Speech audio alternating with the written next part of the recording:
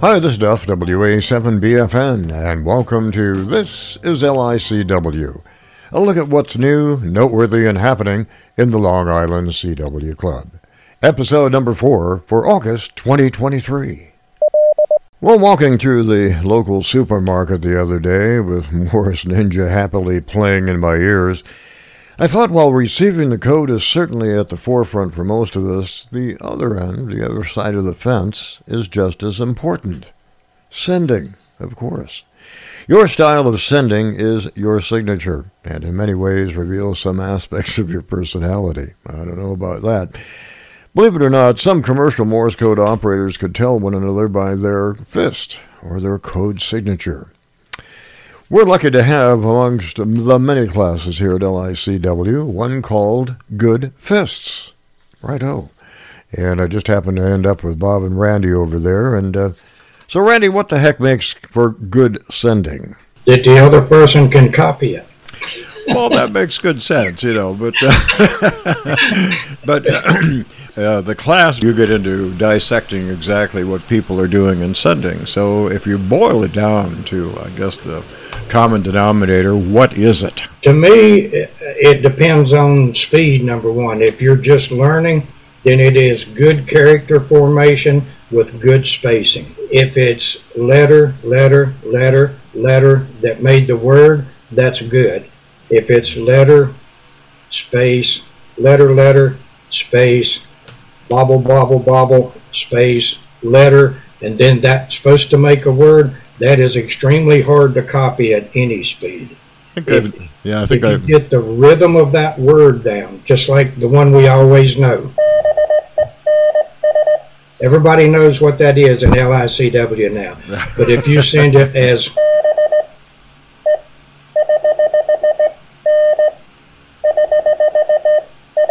it makes no sense whatsoever. No sense whatsoever. Boy, I've heard and you hear a lot of that too. And so it's all about the rhythm. To me, anyway, to hear a good fist is all about the good character formation along with the spacing, and that's letter spacing as well as word spacing. Yeah, so exactly. I have to agree with Randy. The spacing is just critical. There are a lot of folks out there who have absolutely beautiful letter formation, but the spacing can make it exceptionally difficult to copy. There's establishing a rhythm. Chris talks about the dit train, and that's very, very real. You get your ear in sync with the sender, and if they maintain the rhythm, it becomes relatively straightforward to copy, easy to copy. If they break the rhythm, as Randy was just pointing out, the spacing between words, the spacing between letters within a word, that can throw you off the rails. Yep. Another piece of that is the way that folks will correct an error. If you think about somebody head copying, it takes a moment to reset that head copy machine on the receiving end, okay, after the error's been corrected. So sending a error word, the lack of a gap in there makes it really hard or more challenging to get back on the train. It sure does. I mean, that just runs right into it, and you, by the time you get through that, you've lost it, of course, from there.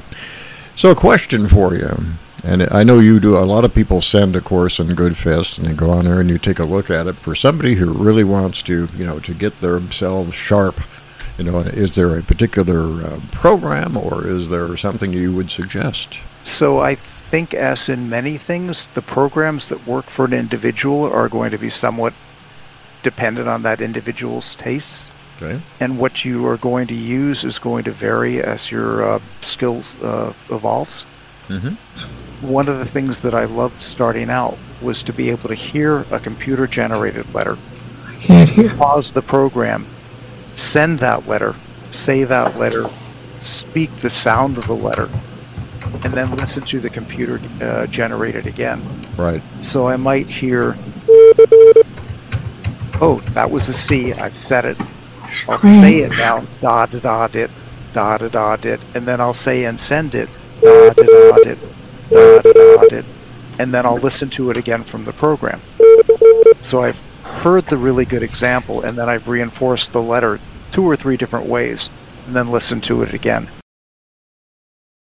So, Bob, when is the class? Good Fifth's class is going to be noon Eastern Time on Sunday mornings. Noon Eastern Time on Zoom A, I would imagine. Yep, and we follow that immediately with a buddy program class.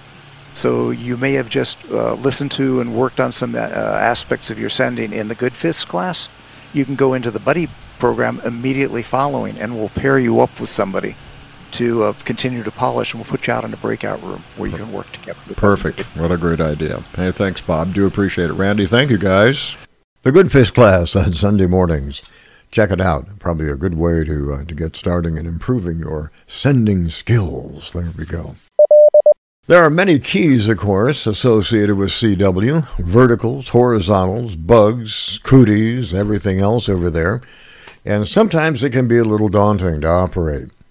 One of the classes we have over here, operated by Tom, W0FN, is one about keys, and in particular, the dual paddle, or what they call iambic B. What's that all about, anyway, Tom? Class is an all-out effort by yours truly to help people be better senders. And I mean all people with all types of keys. It's not just a dual lever paddle class, but I freely admit I'm biased because of what dual lever paddles can do when they're coupled with iambic mode B. So I list the letters, punctuation, and prosigns that fully are partially automated, and start with that for maybe the first 10 or 15 minutes. I'm not an iambic B user. I don't know what it is. Never tried it.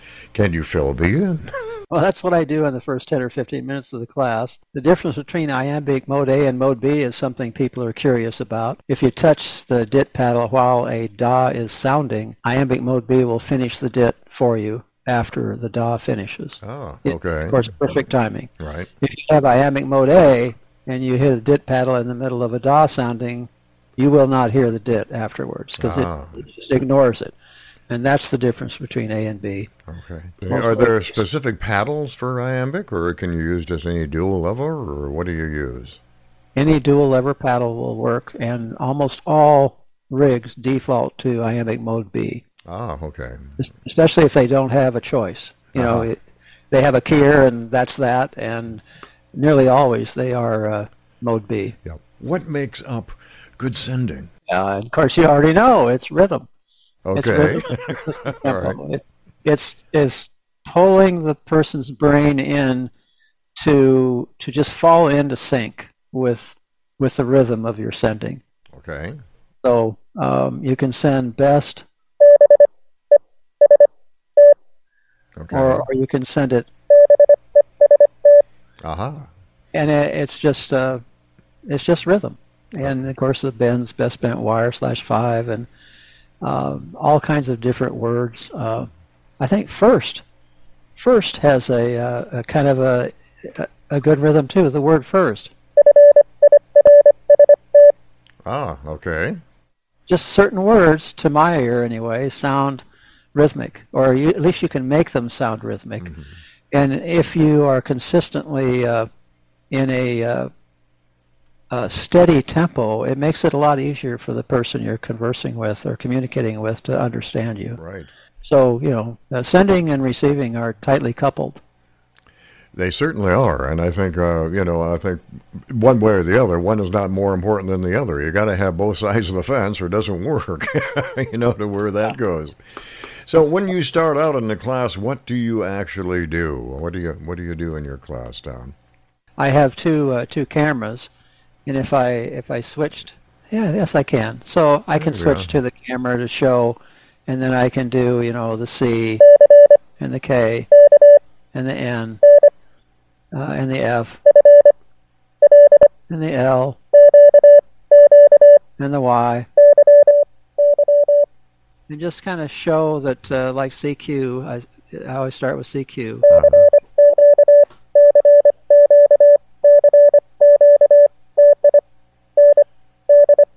Anyway. I've noticed one big thing with it. There's not much movement at all between the paddles when you're squeezing those things. It's very tight. And does that help out basically in creating that code? I think it does. The more adept I got at sending with minimal effort, minimal movement, very relaxed, the more I was able to think about rhythm and tempo, and the less I had to, thrash my hand around back and forth a lot. And so I tend to, I rest my forefinger actually on the base of the paddle so that I don't even have to, lift it hardly. And at least often I do that. And I think it's fun to send good rhythmic code without moving around a lot. Yep. It's just a personal preference is all. Well, I know I've got a cootie on the desk over here, and you slap that thing around all over the place. I mean, it ends up over there on one side of the desk or the other, or whatever. I'm going with that. And I'm envious of people that have all these skills and proficiencies with multiple types of paddles. I'm just a one-trick pony, and I enjoy the dual lever paddle and the relaxed sending, and that's about all I can do, actually. Well, that's going to be one that I am going to furtherly explore as to figure out how the iambic B works for sure, for me anyway. It's fun, so I would certainly like to add that particular mode to the repertoire, so we'll do that. Fun. It's all about fun. Yeah. So I list the letters C, K, N, R, F, L, Q, and Y. The period, the slash, the exclamation point, for example, is a finger hold with 2 thumb taps. Oh, okay.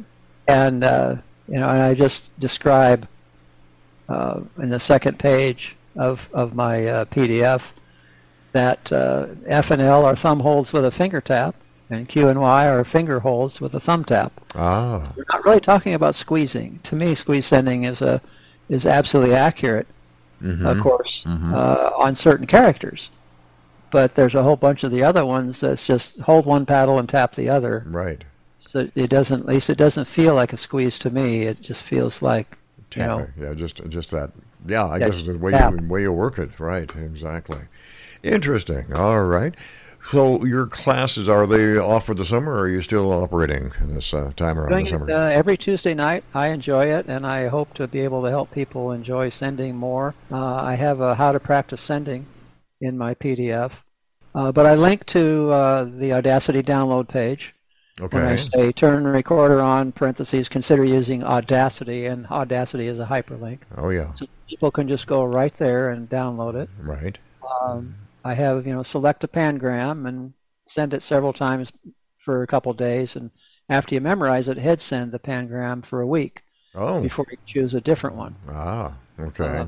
I think, of course, sending from your head is completely different than reading and sending from a printed page, so it's important to send it. All right, well, Tom, thank you so much, and we'll look forward to maybe visiting you on Tuesdays, and we'll see where it goes from there. Yep, 9 p.m. Eastern Time, Zoom C. Zoom C, you got it. Thank you, Tom. Thank you. Well, for the majority of us, growing up with ham radio included CW as kids, and some were at 5 words per minute for a novice, of course 13 words per minute for the general, and the ultimate 20 words per minute for the extra class.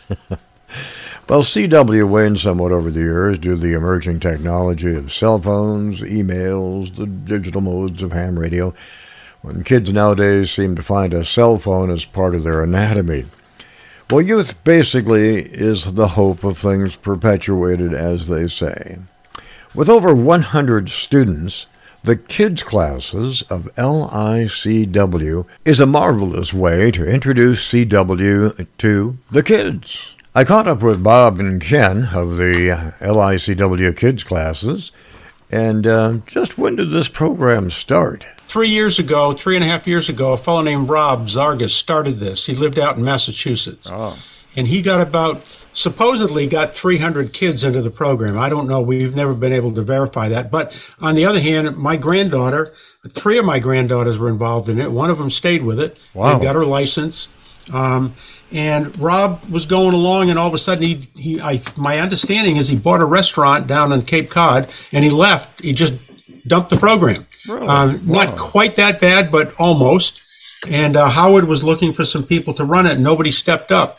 So Ken and I were talking about it, and we decided that we would step up and run it. Good. And the rest is history. About 2 years ago, we got started in it. And now you've got over 100 people, 100 kids basically on I'd say we probably have 100 kids on the roster, Ken, and about maybe 30 of them are active. And Duff, we also have some we have parents and grandparents that are with the kids. Really? We have probably 5 or 6 parent-grandparent teams right now that are learning their code along with the kids. Yep. Well, I had a 10-year-old out at Field Day this year, which was fun. I was doing the CW side, and he was over here and just, asking questions and really getting tuned into it. So that what kind of keyed my interest over here to maybe, talk about the program, see where it goes. Well, Ken, how did you set up the program? What's the curricula look like in the kids program? Oh man, that's a tough question.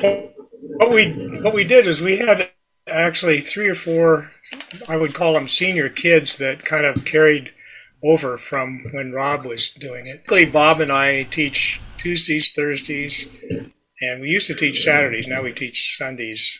The Tuesday, Thursday are pretty serious classes where we take beginners in, and we use Zoom rooms a lot, and the breakout rooms. Sure. We have 3, what, Bob? 5 of us total, I think, instructors. Instructors, we got Karen, Peter, in the fall. We've got Karen, Ed, and Kathy, you and I right now, and we've got 3 or 4 student instructors that various times jump in. And we just had Chad, the fellow up in Canada with his son, Ken, for Ken's note. Chad just volunteered. He'd like to be doing that in the future too. So what fun! Just absolutely incredible. So Ken, where do you start out? If we have a new candidate, so to speak, how do you start out? What does it look like in the very first round? First off, we kind of teach them how to be on Zoom and run their beeper properly, which is a big deal actually, right. Depending on the computer they have and such. Right. We do a lot of interactive stuff. Our typical classes will be 2, 3, 4 kids per instructor in a breakout room, and we kind of judge where they are. Do they know the whole alphabet? Do they know some of it? We'll help them work on letters that they don't know. We build words a lot quicker probably than some of the adult classes do. And we use letters that can easily build words. So sure, absolutely. So about half of that curricula is that type of work. Questions and answers, very simple phrases. We'll put something in chat or some words in chat, or put some phrases in chat and have them go around the room and each one of them tap it out. And then Kathy Goodwin is really into a lot of protocol stuff for various contests. So we take a part of the time to do basic stuff, go through the alphabet, see where the kids are, and then the other half of the class, sometimes class time, would be protocol stuff. This is Friday, so yesterday we did POTA protocols. For the whole class. Oh, really? Wow. Yeah, because summer is POTA time, right? Sure, so, right. Absolutely. Yeah, so we came up with some POTA protocols, and then after an afterthought, we sent out a video that's a pretty good and a script, POTA script, for them to practice. So are these kids on the air, or are you pretty much kind of a closed circuit thing at this point? We're just on Zoom, but basically, we do try to get them on the air. They're closed circuit. Oh. Those, like one of the new kids yesterday, he and his dad have done POTA stuff, so he was familiar with POTA. But for the most part, they just barely have a beeper, and they're trying to learn the code. And just learn the code from we there. use letters that are common letters, I guess. I use letters that teachers would use to teach kindergartners and first grade kiddos to read. Right.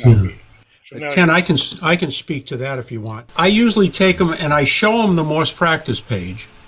They don't like to use it because they don't want to sit there and listen to a computer. They want to interact. But we show them what it is. We do turn it up a little higher than the 12 words per minute. And we start off by using the first few letters in it, REA, TIN. But within a session or two, it quickly transforms into working with all the DIT letters, working with all the DA letters, starting to put words together, and kind of really starting to get them ready to go into Ken's class on Thursday. So Tuesday's supposed to set up for beginners, Thursdays for advanced kids, intermediate, with Ken and his group. Karen Murray, and myself, and Ed, teach on Tuesdays, and we do both days. Most of us show up all the time, so if there's a beginner kid that's in Ken's class, Ken can't spend the time with them. We'll do a breakout room and take them off. Oh, perfect! What lots of fun. And we tell them that if you show up on Thursday and I'm not there, like I wasn't this week, I was gone, you'll have to just sit there. Most of the time they just don't show up. They wait until Tuesday to come back. We do Tuesdays and Thursdays and Sundays. Okay. Tuesdays and Thursdays at 7 p.m. Eastern Time. Sundays at 7:30, because the young lady, we have a 15-year-old who teaches the advanced kids on the weekend. Really? That's incredible. Jenna is going to be her adult advisor. Ah, great. So that's we're going to start. And what Zoom room are we in? We do it in our own Zoom room. We have Zoom Room K. We don't give out the codes to anybody but the kids, the parents, and the instructors. Perfect. What fun. What a great thing you guys are doing, that is for sure. Of course, we want to get more kids and more people involved. Working with the kids. Well, I can imagine they're all over the map in terms of capability and attention span and everything else, but it's just a joy to work with them. So I bet it is. I bet it is. All right. Well, thanks, gents. Do appreciate that. All right. Thanks, Duff. So if you've got a grandkid or a kid, there you go, who would like to get involved in ham radio and CW specifically, there you go. The kids' classes right here in LICW. This is LICW is produced by the informational services of the Long Island CW Club. Questions or comments can be made to duff@wa7bfn.com. Till next time, this is Duff, WA7BFN 73's